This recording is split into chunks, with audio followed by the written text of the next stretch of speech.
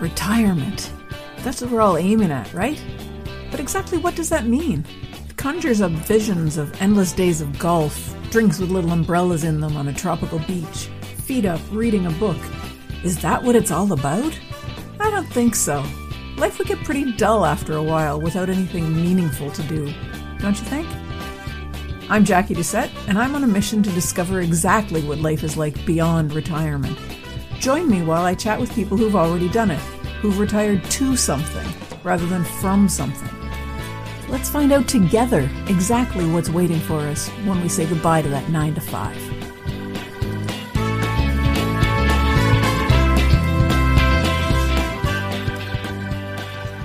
Hi everyone, welcome to episode 242 of Beyond Retirement. In our last episode, I had the pleasure of speaking with Barbara Sloan, who shared her insights on the possibilities that the service industry holds for retirees. It got me thinking about how these ideas can be applied specifically to those who are transitioning into retirement or considering what to do next in your journey. Barbara's book on financial freedom focuses on lifestyle and design and building the lives of our dreams within careers that aren't traditionally considered long-term. And that's the point I want to emphasize. As I've often said, retirement doesn't have to mean leaving work altogether. In fact, Barbara encouraged us to consider taking on a job in the service industry. Now, I know what some of you might be thinking. Jackie, the physical demands of these jobs can be challenging. And you're right.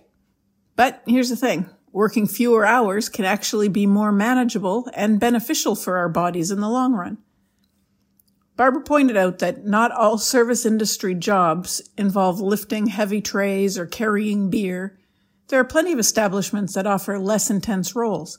So my suggestion is to visit different places in your community, talk to the owners and the staff, and get a feel for what it would be like to work as a waitress or a bartender there. By exploring various options, you can find the type of establishment that aligns with your interests and your comfort level. Maybe the slow afternoon shift is just what you need. You can chat with the other retirees who come in for coffee. Speaking of bartending, Barbara highlighted how enjoyable it can be. It's a chance to tell stories, make people laugh, maybe even sell a joke or two. But here's the key. You need to have the bandwidth to fully enjoy the job. That means you've got to be able to let go of all your other worries and responsibilities that could hinder the experience. When you're there, you've got to be all there, not thinking about other stuff. This is the same for any job you take on, regardless of what it might be. So, why is working in the service industry even worth considering? Well, it's a great way to bring in extra income during retirement. Maybe you need a little cash for that road trip in your RV. Or maybe you want to treat yourself to a nice hotel when you visit your grandkids. Working part-time can help cover these expenses and give you added peace of mind. Plus, let's not forget the flexibility that the gig economy and service industry offer. With these jobs, you can leave work-related worries behind at the end of your shift. And trust me, after working in the corporate world for so long, many of us are excited about escaping anxieties and stressors. A job where you just do your work and walk away at the end of the shift sounds almost delightful. But it's not just about the financial benefits. As Barbara mentioned, many people nearing retirement desire social engagement and variety that they're going to miss after leaving their regular work world. And the service industry can provide that. Of course, in our pursuit of financial independence, managing our funds during retirement becomes crucial. Barbara brought up the concept of sequence of return risk. As I've often said, I don't know about finances to give any advice, but she explained that sequence of return risk refers to the first 5 years of retirement and how they can greatly impact the longevity of our resources. A market downturn during this time can be disastrous. That's where having a part-time job or engaging in the service industry can act as a safety net. It helps cover daily expenses and it provides added protection against financial downturns. But it's not just about retirees benefiting from these roles. Barbara also reminded us that people in the service industry are looking for help. Many employees had to leave due to the lack of resources and benefits during the recent pandemic. So, by choosing to work in this industry, not only can you earn extra income, but you also support your community and help those who need it. Of course, I want to acknowledge that not everyone may have traditional benefits like healthcare, so if that's important to you, this might not be a good fit. But if you already have insurance from some source, working in the service industry could be a good option. You can enjoy the social engagement and the extra income without relying solely on traditional benefits. So I want to say that I found Barbara's journey in the service industry absolutely fascinating. From working at an A&W restaurant as a teenager to bartending, even dancing as a go-go dancer or a pole dancer, her experience showcased the diversity of opportunities that are available.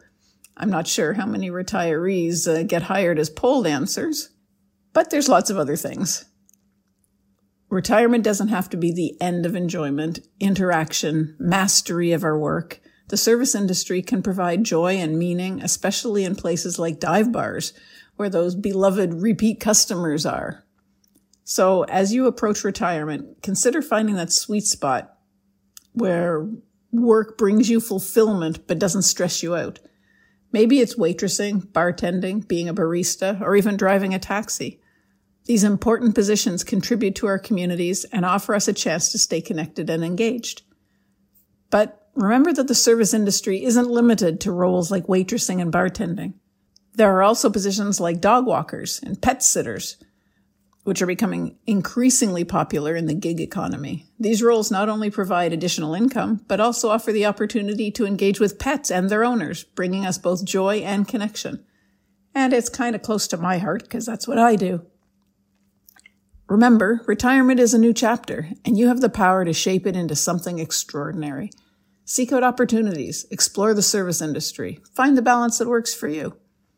That's all I'm going to say for today's episode. I hope this little recap served as a helpful guide for those of you getting ready for retirement. Thanks for joining me today, and I hope you'll join me next week when I talk to Anna Harvey about the challenges and benefits of retiring solo. And that's it for this episode of Beyond Retirement. Thank you so much for hanging out with me. I hope you enjoyed it. Are you ready to start rocking your retirement? Head on over to www.beyondretirement.ca/rocking it and sign up to plan out your own roadmap for retirement. Don't wait till it's too late.